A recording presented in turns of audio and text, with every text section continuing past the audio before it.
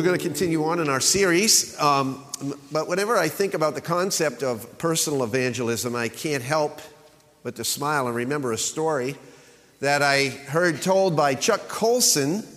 He told at a conference that I attended during the early years of my ministry, and it's a true story involving a Californian by the name of Larry Walters. And just about every major newspaper picked up Larry's tale at that point in time. And in fact, Reader's Digest, I'm told, did a feature article on Larry 31 years ago, just about the time that I was embarking on my pastoral ministry here at Fayette. I heard about this, but it was 37 years ago that I think that it happened. It was actually in the year that I came to Christ, in 1982, that Larry lived on a small little developmental tract of land outside of L.A., and all the houses pretty much looked the same. They had backyards with chain link fences, and Larry Walters' pastime followed the pattern of everyone else's in that neighborhood. He'd go out on a Saturday afternoon, he'd sit in his lawn chair, and one of the newspaper accounts said that he frequently took a six-pack along with him to pass the time, and I assume they meant Coke. And he would sit there in the sun and enjoy his backyard and his little fenced-in area. One Saturday afternoon, probably after his second six-pack of Coca-Cola, Larry thought his life was getting a little monotonous and boring, so he came up with this brilliant idea. He decided he'd go out, get some balloons, tie them to his lawn chair, and float up about 100 feet or so over his neighborhood and look around and wave to his friends as he floated by their house. He figured he'd take along a BB gun or pellet gun to shoot out the balloon so he could control his altitude. Well, Larry was a truck driver. He was not a physicist or an engineer. So he went out and he bought himself 45 weather balloons. This is a true story, by the way. And he brought them back, went into his kitchen, made himself a peanut butter sandwich, got an extra six-pack of Coke, and went out and got a bunch of his friends, filled the 45 balloons with helium, tied them to the lawn chair while his friends held him down, and his plan was to go up about 100 feet with the BB gun on his lap. Well, when they let him go, he didn't go up to 100 feet. He ended up shooting up to like 15,000 feet. And he was never really able to shoot out those weather balloons because he had a white-knuckle grip on that lawn chair so tight, he couldn't do anything. He was first spotted by a DC-10 Continental Airline pilot who immediately radioed the tower that he had just passed a lawn chair. Now, the pilot was ordered to land immediately. And actually, it was reported that for 4 hours, air traffic was delayed coming into LAX while helicopters went up. This was a full-on emergency. Eventually, it was dusk and searchlights were all going, and they were trying to bring this fellow down, and all Larry could do was grip the sides of the chair. Eventually, he did shoot out a few and ended up floating down and got tangled up in some power lines, which luckily didn't kill him, and he was able to climb down. It's an unforgettable scene when he finally landed, stumbled off the lawn chair, eyes as big as saucers. The news crew standing there waiting for him with lights flashing and cameras ready, and they shoved a microphone in his face, and they asked him 3 questions. Were you scared? And he answered, yep. Would you do it again? Nope. Why'd you do it in the first place? Listen to Larry's answer. Well, said Larry, you can't just sit there. You can't just sit there. Friends, when it comes to personal evangelism, Larry's answer is truly instructive. You and I just can't sit there or sit here. Yes, evangelism may be scary for some of us. You may have tried it a couple of times and feel like you don't want to do it again. Nope. But there are people, lots and lots of people with whom you are well acquainted, people that you love, others you don't even know but have value in God's eyes. Heartbeats that beats like yours and mine, people just like you and me that are going into a Christless eternity. And trust me on this, I saw plenty of them this weekend at this funeral. How can we just sit here and look on as if it doesn't matter? It does matter. It matters a lot. You can't just sit here. It's an Old Testament passage of Scripture that often reminds me of this extreme importance of sharing my faith. In fact, I just read it again the other day in my devotional time, and it flooded me with all these kinds of thoughts and memories and conviction at the same time. Although the context doesn't refer to communicating the gospel of Christ per se, the personal and spiritual application here is unmistakable and absolutely compelling. So if you have your Bibles, turn to 2 Kings chapter 7 for a moment. 2 Kings chapter 7.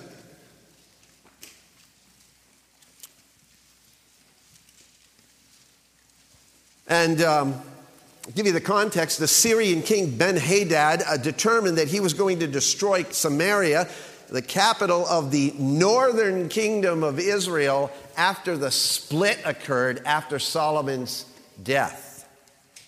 Okay, the kingdom was split. So Ben-Hadad, the Syrian king, besieged the city, and as the siege went on, the situation of the surrounding Israelites became desperate. So severe was the famine that not only were unclean animals going for top dollar, but the people had actually stooped to cannibalism. This was all part of God's judgment on the spiritually rebellious nation. So let me just throw this in as a sideline here. God is a God of love, but he's also a God of wrath. And he punishes spiritually rebellious nations and people. Basically, Christ made the way possible so that would never happen again. However, God promised through the prophet Elisha to provide deliverance courtesy of the Syrian army, which, believe it or not, would leave their rich supplies behind while fleeing from an army that did not exist. Okay? Look at verse 3. Now there were 4 leprous men at the entrance of the gate, and they said to one another, "Why do we sit here until we die? If we say we will enter the city, then the famine is in the city, and we will die there. If we sit here, we will die also. Now therefore come and let us go over to the camp of the Arameans. If they spare us, we will live. If they kill us, we will but die." In other words, we got nothing to lose. We're going to die anyway.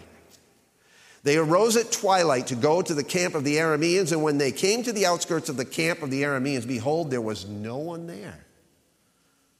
For the Lord had caused the army of the Arameans to hear the sound of chariots and a sound of horses, even the sound of a great army, so that they said to one another, "Behold, the king of Israel has hired against us the kings of the Hittites and the kings of the Egyptians to come upon us."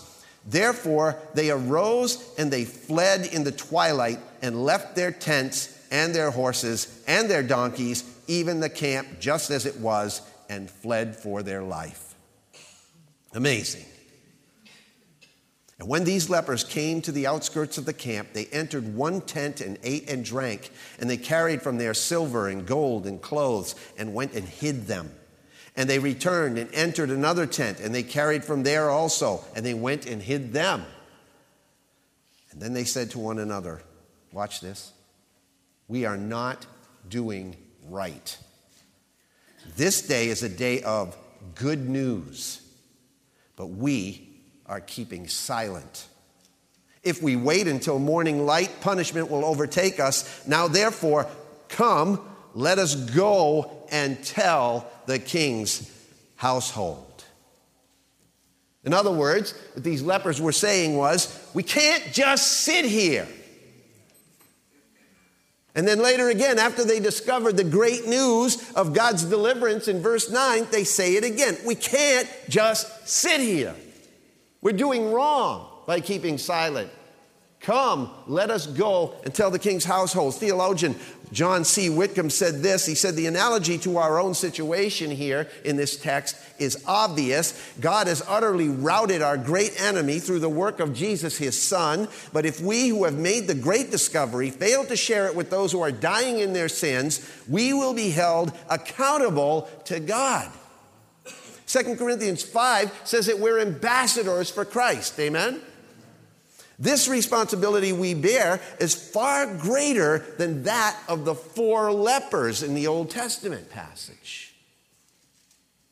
Addressing a group of theology students, C.S. Lewis said it plainly. He said, woe to you if you do not evangelize. If you and I are not becoming contagious Christians, the point is so clear. We are not doing right. This is a day of good news. What is gospel? What does the word gospel mean? Good news. This is a day of good news, but we are keeping silent. Now, therefore, come, let us go and tell the king's household. As I said last time, it seems to me that the essential nature of the problem of why we do not share the gospel with those around us is not rooted in the lack of our individual ability, but rather in our lack of personal repentance. We've been given the power to become contagious Christians by the gift of the Holy Spirit, which is in us if we're saved. We simply haven't considered it important enough to radically pursue. Our Christianity becomes contagious, as we said last time, when our God-given style of evangelism or communication of spiritual good news begins to emerge. God wants you to be contagious. How has he designed you? That's the question. Last week I introduced you to the fact that every one of us have been shaped by God and empowered by the Holy Spirit to share the gospel with others in a unique way, according to the way God wired you up, according to the way he designed you, using your personality and your gifts and your passions, etc. We began to look at a few different evangelistic style modeled in scriptures, which hopefully will help us to identify the way that we relate and communicate with other people. And we began to look at 6 basic styles of evangelism that are representative of most people, and also some typical examples we find for them in Scripture. So last time we looked at 3 of the 6. Let me review them briefly. First, the confrontational approach. The biblical model here was Peter in Acts 2. His confrontational style fit his personality very well. He confronted people with the facts about Christ and their need, and the crowds of people, by the thousands, responded to that, uniquely through Peter. Personal characteristics of this style is confidence, assertive attitude, and direct approach. Contemporary examples might include somebody like Franklin Graham or John MacArthur, Ray Comfort. We talked about those as examples. But the spiritual precaution I gave was this: take great pains to use tact when confronting people with the truth if you have this style. Okay? Last week I asked people to raise their hands who had this style, and some of you did. I won't ask you to do it today, but I'm sure a few of you found out you had this style. Again, take heed to the precaution. 2 Timothy chapter 2 says this: the Lord's bondservant must not be quarrelsome, but be kind to all, able to teach, patient when wronged, with gentleness correcting those who are in opposition, if perhaps God may grant them repentance, leading them to the knowledge of the truth, that they may come to their senses and escape from the snare of the devil, having been held captive by him to do his will. That's your verse if you're a confrontational person. 2 Timothy 2, 24 to 26. The second model was the intellectual approach. Biblical model that we looked at there was Acts chapter 17. That was Paul. Quintessential model of this. Personal characteristics involved here is if you are naturally inquisitive, analytical, and logical, the Holy Spirit can have a field day with you. People like C.S. Lewis, Ravi Zacharias are a couple of people that come to mind with this style. But here's the precaution on this one: do not substitute giving answers for giving the gospel. Your guiding verse should be 1 Peter 3:15, but sanctify Christ as Lord in your hearts, always being ready to make a defense to everyone who asks of you for the hope that is within you, yet with gentleness and respect, right? And then the third one we looked at was the testimonial approach. The model of this was the man that was born blind from birth in John chapter 9 that Jesus healed. When testifying multiple times in front of different groups of people, but mostly the Pharisees, he focused on one message, the simple explanation of what Christ had done in his life. Okay? So people who use this testimonial approach are usually clear communicators, good storytellers, and especially good listeners. So Johnny Erickson Tada, Lee Strobel would be some well-known contemporary examples of this. Now, here's the precaution for you guys and myself, because I happen to have a little bit of this style in my mix. Be careful to connect your story to their situation. Don't just talk about yourself without relating your experience of Christ to their need. Okay? Give them Jesus. Don't just give them your story. Listen to them. Your guiding verse should be a couple of them. Romans 1:16, for I am not ashamed of the gospel, for it is the power of God for salvation to everyone who believes, to the Jew first and also to the Greek. But here's another one, 2 Corinthians 4:5, for we do not preach ourselves, but Christ Jesus as Lord, and ourselves as your bondservants for Jesus' sake. Okay? All right, now we're going to get into some new stuff. The last three. The interpersonal approach. The interpersonal approach. This is the biblical model I'm going to give you now in a nutshell. We need to study Matthew, the tax collector. Turn your Bibles to Luke chapter 5 for a moment. Luke chapter 5, beginning in verse 27.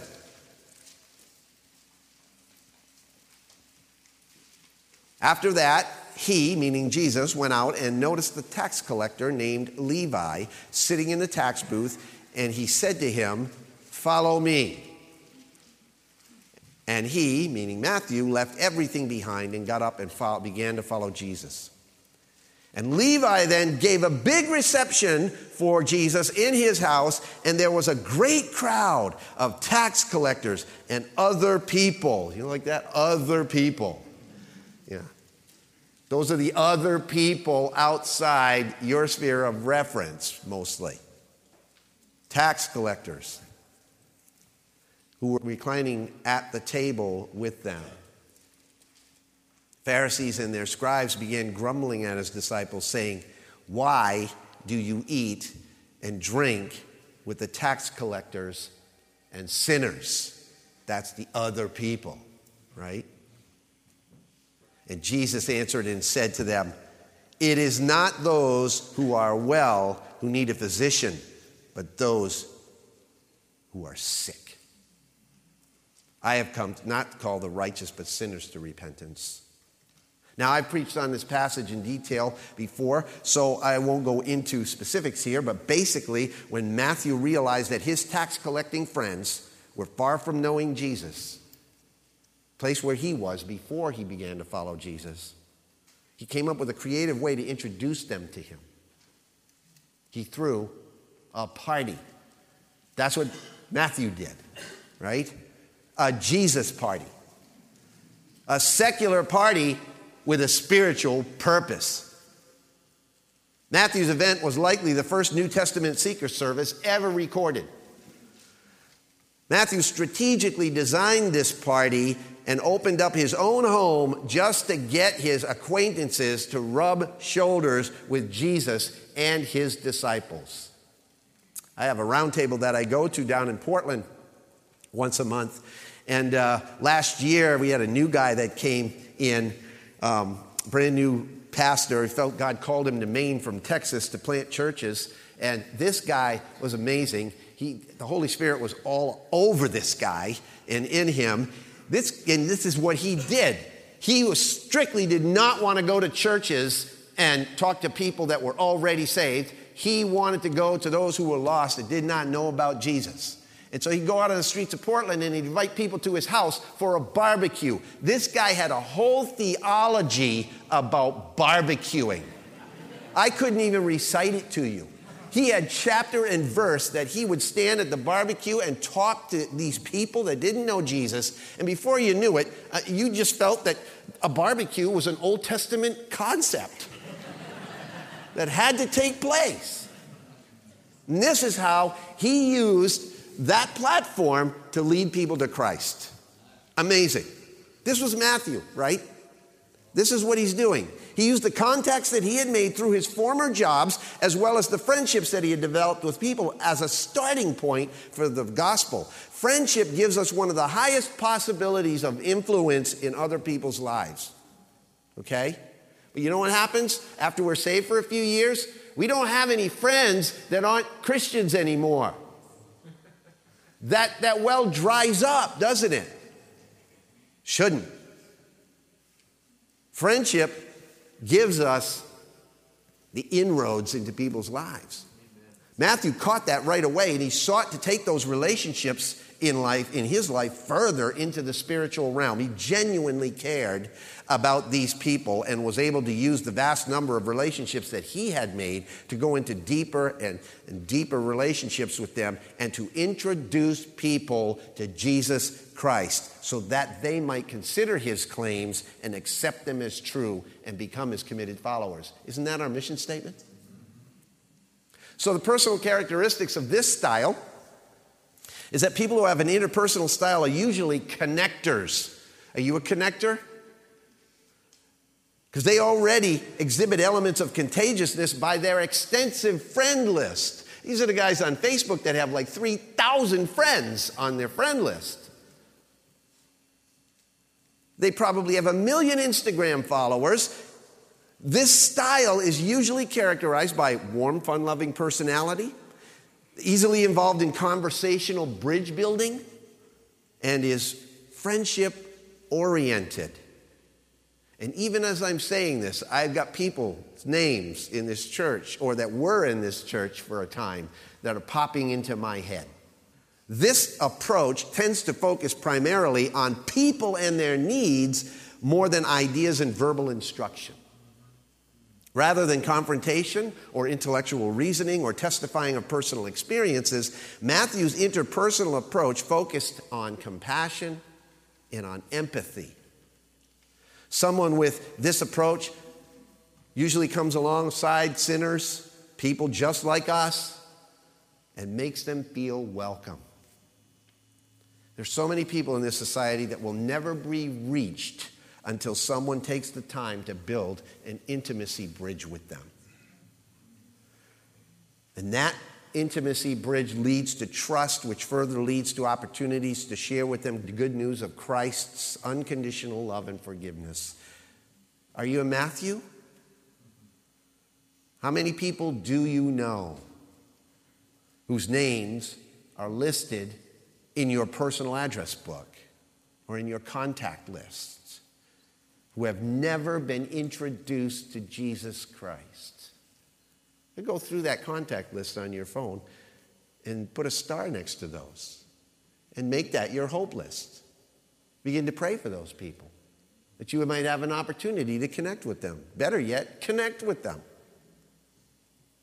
What are you waiting for?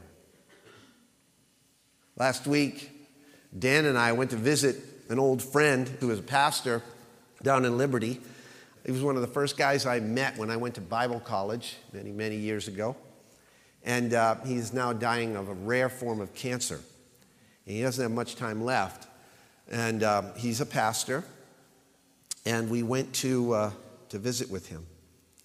Well, we sat in his house, and he could hardly get up to walk, but he could talk. He's sitting there with his Bible on his lap. He opens up his Bible, and he pulls out this piece of paper. I should have put the picture on the screen because I had to take a picture of this. He pulls out this piece of paper. It looked like a parchment from the Old Testament. That's how old it was. And it was yellowed, and it was written on both sides of the paper. And he says, I pulled this out the other day again, and I cannot believe the people that Jesus is bringing to my doorstep on this list. This is a list that he made, much like the Hope list I gave you the first time we started preaching on this series. These are names on this paper that he has been praying for people since he got saved himself. And every time someone comes to Christ, he circles it. And there were all kinds of circles on the page, but there were some that were not circled. And he said, he just testified to us. He must have testified to, a half dozen or more people that in the last year, God has brought back to him, that he's led to Christ because of the cancer that he has. That all these years of laying down prayer, that God has finally brought them to him, and they were ready to receive Jesus. And God is using this cancer in his life because he's not afraid. He says, I'm not afraid to go. I hope he comes first because I don't want to go through the process, but I know where I'm going. And that is a testimony to the people that he's been praying for. What an amazing thing. I just walked out of there like, remember last week I talked about take off your shoes, you're on holy ground? That's what I felt like. And I went home and wallowed in my self-pity the whole time. I mean, amazing what God can do and will do. Steve's a connector. Contemporary examples of that? Steve. That's all you need to know. Spiritual cautions on this, though. If you have this particular style of evangelism, here's a word of caution. Don't value your friendships over telling the truth. Because if you're all worried about whether your friend's going to leave you or not, if you confront them with their sin or you tell them about Jesus, you're placing your friendship over Jesus. So be careful about that. Your friendships are important, but their soul's more important. So and there are many people on that list that Steve showed us, I'm sure, that parted ways with him 20, 30 years ago because he shared the gospel with them. And now God is bringing them back. And they know who to go to for the answers now. So don't get so involved in the process of building relationships and friendships that you forget the ultimate goal, which is bringing people to know Jesus Christ. The downside of this style is that people often avoid challenging their friends. Giving the gospel often means challenging a whole person's direction in their life. And that may cause some friction in the relationship.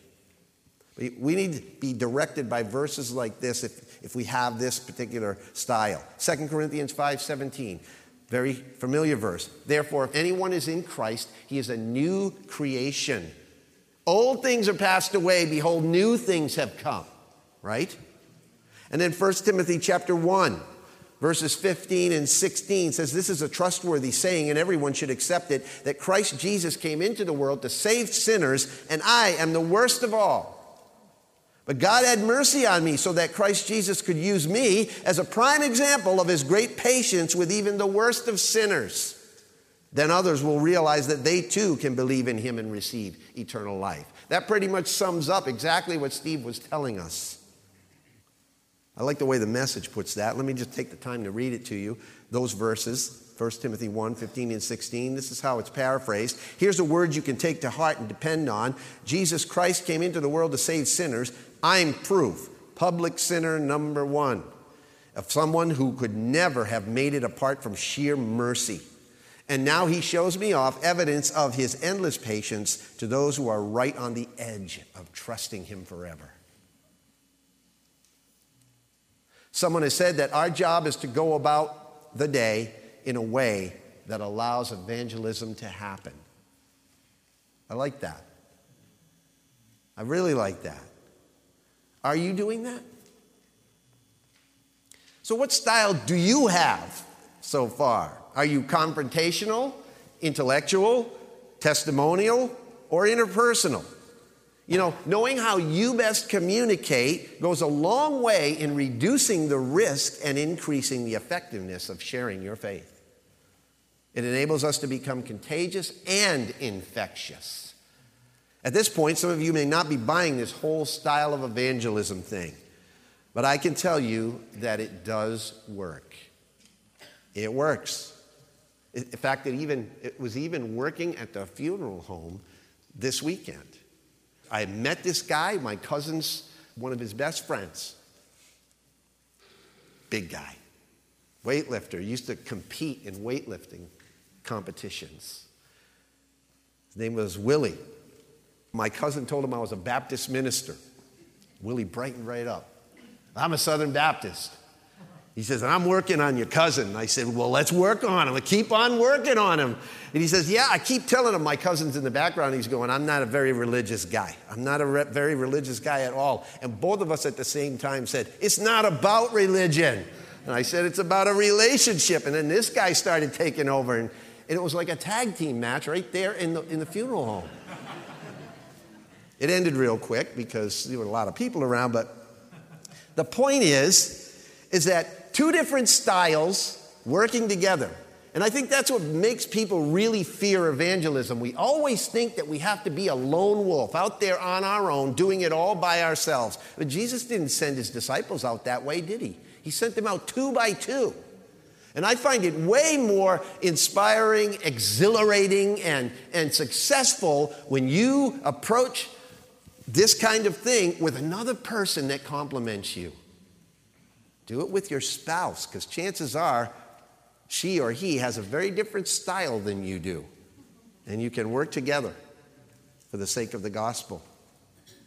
You see, you may not like some people's approach to evangelism.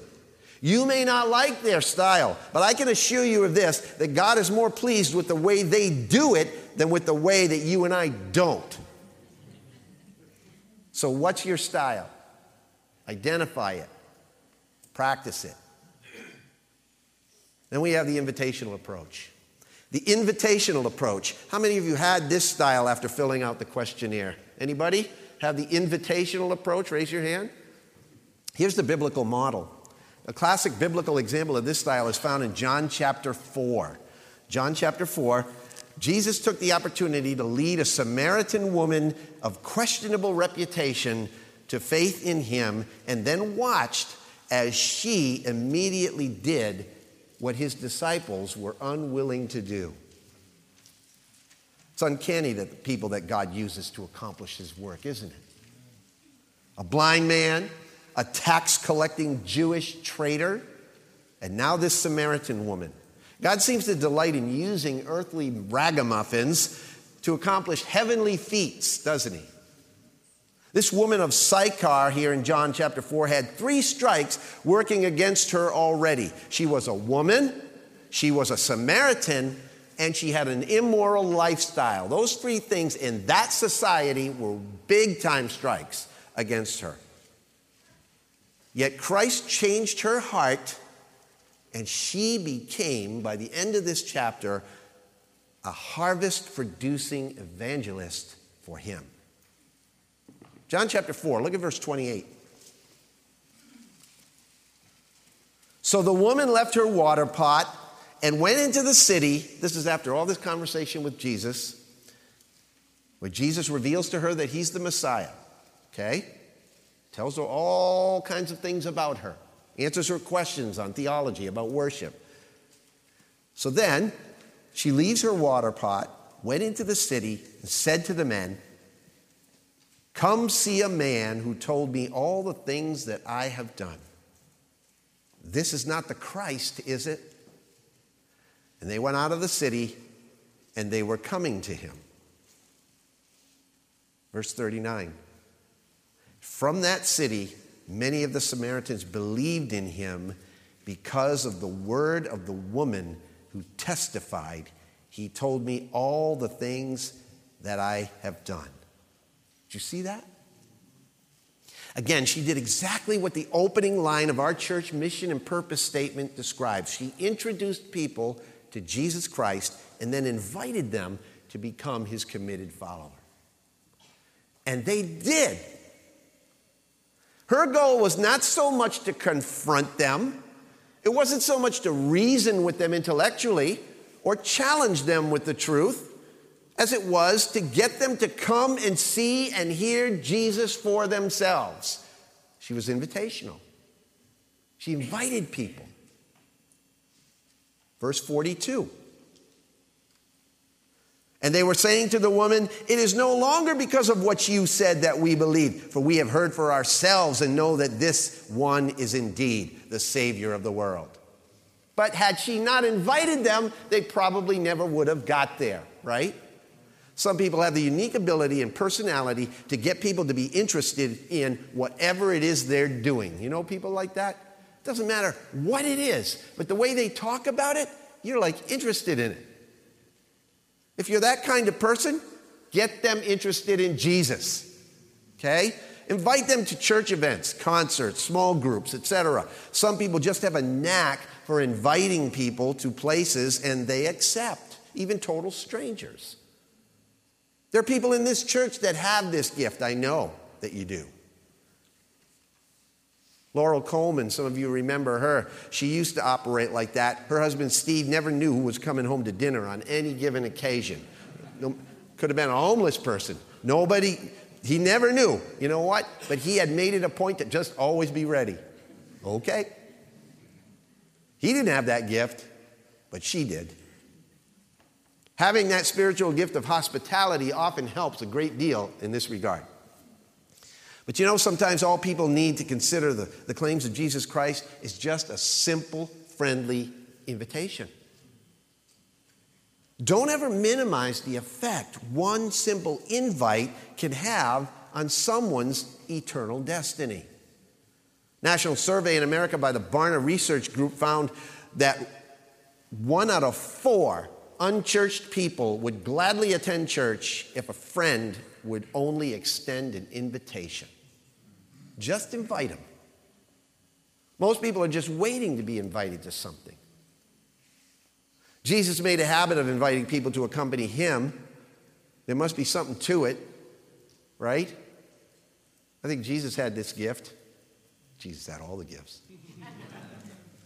Come follow me. And they dropped everything and followed him, right? Personal characteristics in this gift is being hospitable, relational, and persuasive. The contemporary examples of this, well, sometimes, you know what? It's difficult to find an upfront, well-known example of this style. You know why? Because people who approach with this approach tend to stay in the background.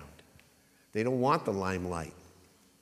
Andrew, Peter's brother, for example, exhibited this style on at least one recorded occasion. In John chapter 1, verse 35, John 1, verse 35, again the next day John was standing with 2 of his disciples, and he looked at Jesus as he walked and said, "Behold, the Lamb of God." And the 2 disciples heard him speak, and they followed Jesus. And Jesus turned and saw them following and said to them, "What do you seek?" And they said to him, "Rabbi," which translated means teacher, "where are you staying?" And he said to them, "Come and you will see." So they came and saw where he was staying, and they stayed with him that day, for it was about the 10th hour. One of the 2 who heard John speak and followed him was Andrew, Simon Peter's brother. He found first his own brother Simon and said to him, "We have found the Messiah," which translated means the Christ. Verse 42, he brought him to Jesus. Note that simple statement in verse 42. He brought him to Jesus. Soon as Andrew found Christ, look at what he says, what it says in verse 40. One of the 2 who heard John speak and followed Christ was Andrew. The first thing he did was he found his brother and he invited him to come to Jesus, and then he brought him to Jesus. Invitational people love to pick up strays. They're usually the ones who fill the seats at events with people they have invited to hear the message of the truth. Ruth Graham was one well-known example of this. If I were to highlight one, when traveling with her husband for a crusade, she would often go into the stores and the businesses of that city and specifically invite the workers to attend the crusade. Billy, however, didn't seem to have that same gift as Ruth, that invitational style. That is, of course, unless it was at the end of a message in front of a whole bunch of people, then he'd invite them to come forward. But he didn't have that same invitational style that his wife did. Case in point, Billy once told the story himself of an early time in his ministry when he arrived in a small town. He was preaching at a local church. And wanting to mail a letter, he asked a young boy on the street where the post office was. And the boy had told him where it was, gave him directions. Dr. Graham thanked him and said, quote, "If you'll come to the Baptist church this evening, you can hear me telling everyone on how to get to heaven." "I don't think I'm going to come," the boy said. Billy said, "Why?" He said, "Because you don't even know how to get to the post office." You see, that's a true story. He told it. Now, do you know anybody in this church, in our church, that has this style or approach, this invitational style? Quite possibly, you and your presence in this room is the direct result of somebody that has this style, who invited you to come. But here's the spiritual precaution. Those of you wired up with this style need to be careful not to fall into what has been called the big fisherman approach to evangelism. You may think your job is simply to lure the fish into the aquarium, right, within the reach of the pastor or other people, and then let him reel them in. No, no, no. Jesus said, "You follow me, and I will make you fishers of men." Not you follow me and bring them to him who I made a fisher of men. I'll make you a fisher of men. You can't let others do all the talking for you. Yes, you can work in tandem with somebody, but when push comes to shove, you're the testifier, you're the witness. Each one of us needs to be prepared to give an answer to everyone who asks us to give an account of the hope that is within us. Amen? The woman at the well of Sychar not only invited the men of the city to come see a man who told me all the things that I had done, but she also testified that he was the Messiah. Okay? And then they believed it for themselves, it says in John 4. Here's a great guiding verse for you invitational people. 2 Timothy 2, verse 15. "Do your best to present yourself to God as one approved, a worker who does not need to be ashamed, accurately handling the word of truth." You need to bone up on your knowledge of the word and how to present it as one of these people too, because you might be called on to give testimony.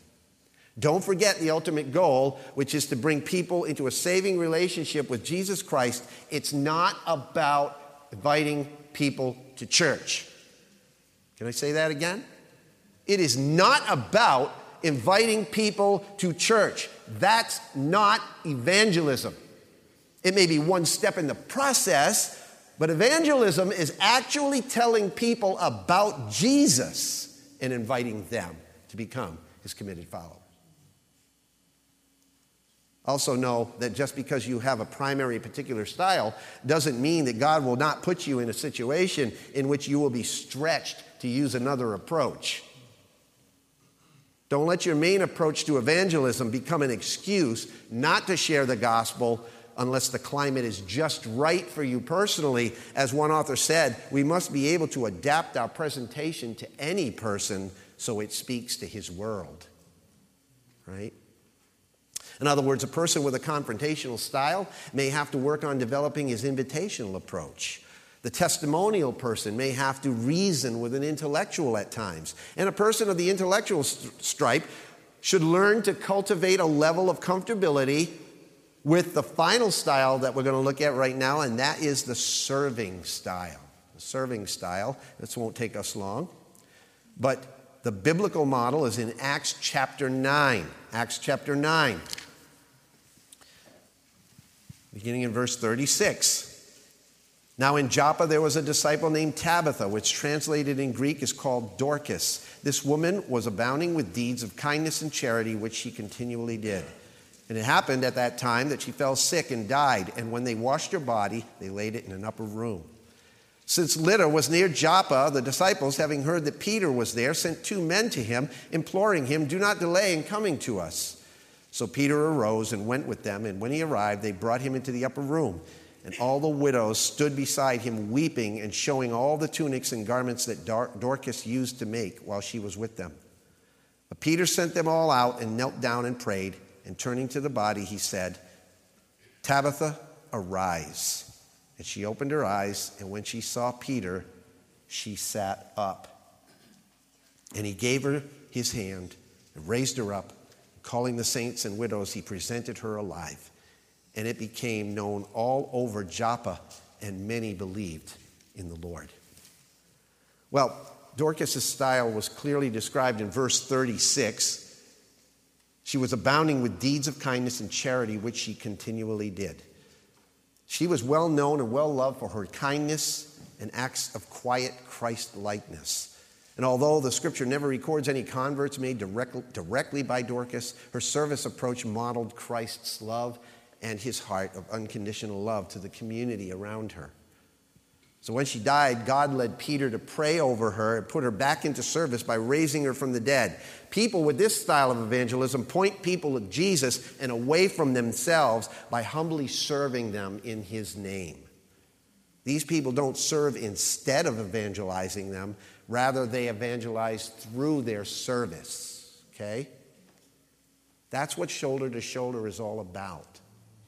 It's the platform by which they gain an opportunity to testify to Christ's grace. Because they're so selfless, they open doors for the gospel that would otherwise go unopened. Serving people touches the lives of others in a way that disarms them. It opens up opportunities to speak about the love of Christ with those who would be difficult to reach any other way. People with this style notice needs that you and I may never see. They find it easy to serve others because that's the way that God built them. The gift of helps is usually coupled with this. You know people in this church that have these gifts. Personal characteristics here, they are other-centered. They are humble, patient. Contemporary example that comes to mind, Mother Teresa, right? When she was alive, she modeled this approach exclusively. Now, I know some of you have this style because I've encountered it. I've been the recipient of it. Hey, you may not have the knowledge of a Paul or the courage of a Peter or the connections of a Matthew, the personality of a Samaritan woman, or the miraculous experience of a blind man, but you're incredible at fixing cars or providing meals or dropping whatever you're doing and meeting with someone's needs no matter what time of day it is or night. Let God use that quality to bring people to Jesus. Spiritual precautions here, pretty simple. Remember that actions are not substitutes for words. Okay? Actions are not substitutes for words. The scripture is very clear that we must verbally tell people about Jesus Christ. Your servant heart is there because Christ lives in you. Let them not only see him in your actions, but hear of him in your conversation. Again, your guiding verses should be Romans chapter 10, verses 14 and 17. How then will they call on him in whom they have not believed? And how are they to believe in him of whom they have never heard? And how are they to hear without someone preaching? So faith comes from hearing, and hearing through the word of Christ. So let's wrap this up. God has designed each of us individually with an individual purpose in mind. We can't just sit here. God gave each of us a unique personality in order to reflect the person of Jesus Christ, who embodied all of these styles, right? All of them. And he employed them all exquisitely. He confronted people's sin. He taught them deep truth. He testified of the will of his Father that people should experience salvation. He related to people interpersonally, and he beckoned them toward faith invitationally, all the while serving them with no thought of himself. He didn't just sit there. If that's what Jesus did with his life on this earth, what should we be doing with ours? Jeff West wrote this poignant story that I'll close with entitled Your Neighbor. which, sad to say, is all too true. He says, you know me. I'm the fellow that takes care of your house when you go on vacation. Sometimes we cook out together on Saturday nights and the kids play in the yard. Our wives are good friends. They drink coffee together, trade recipes, and carpool. We talk together often about football and politics and inflation. And we share a lot of the same ambitions and goals. Sometimes we share the same frustrations and disappointments with life. We're a lot alike, me and you. We're both good men. We want the best for our families. We determine to stand against adversity, to try, to persevere. We have ideals that we cling to, just as a child clings to an outstretched hand. But sometimes you seem to have more strength than I have. On Sunday morning, I may be in the yard watering the grass as you drive by with your family, all of you dressed in your Sunday best, and you wave at me, and I wave back, knowing where you're going, but don't know why. Sometimes it seems that your life is different than mine. Our wives have talked about it, but you and I are scared to mention it. There's a lot about you I don't know. There's an emptiness in my life, a void that I just can't seem to fill no matter how hard I try. It's not solved by casual or infrequent invitation to a revival or some special event. I need desperately to be answered, to be comforted, and to know. And I need someone to tell me. But we go on, and I don't mention it because some unknown fear prevents me, and you don't mention it because some unknown power binds you. And we laugh together, and we joke, we share, but not the important things. No, never the important things. Maybe someday, maybe never. I'm your neighbor, and I don't know Jesus. You know, Jesus said the harvest is plentiful. In other words, there are neighbors all around us, you and me, who desperately need Christ, that you are connected with and are ready to hear about him. When will we share him with them? Because if we're just spiritually sitting here, watching people live and die without ever telling them about Christ, then we're in need of revival ourselves. We're in need of the same Holy Spirit-inspired conviction that the 4 lepers in 2 Kings experienced. We need to realize that we're not doing right. This is a day of good news, but we're keeping silent. If we wait till the morning light, punishment will overtake us. Now, therefore, come and let us go and tell the king's household. So, let us go. In the way that God has designed each of us, let us go and give them Jesus.